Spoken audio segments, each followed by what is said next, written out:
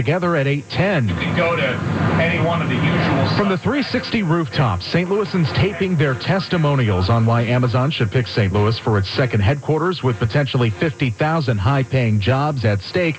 And it was not just St. Louis's own Joe Buck. I think the people make St. Louis special. That's Gabriela Ramirez-Arrea from the Hispanic Chamber of Commerce and Matt Minetti of Global Hack. Why did he move here from Iowa and stay? Honestly, just the opportunity to be at the table. I mean, I think this is a city that's got a lot of character and grit, and yeah, there's some bruises, but there's an opportunity for me to make a difference. And that's what Joe Buck thinks may appeal to Amazon. That's my sales pitch, is you can come in here to St. Louis, and this can really be your town. You know, Anheuser-Busch isn't what it was. A lot of our identity, business-wise, is gone. And so this is a major opportunity. I hope they really look at it and really take it seriously, because I think it could be really special for them to come into a city and basically call it theirs. As officials from different counties continue debating which site in the St. Louis region to offer, Buck has some thoughts on city-county relations. You can hear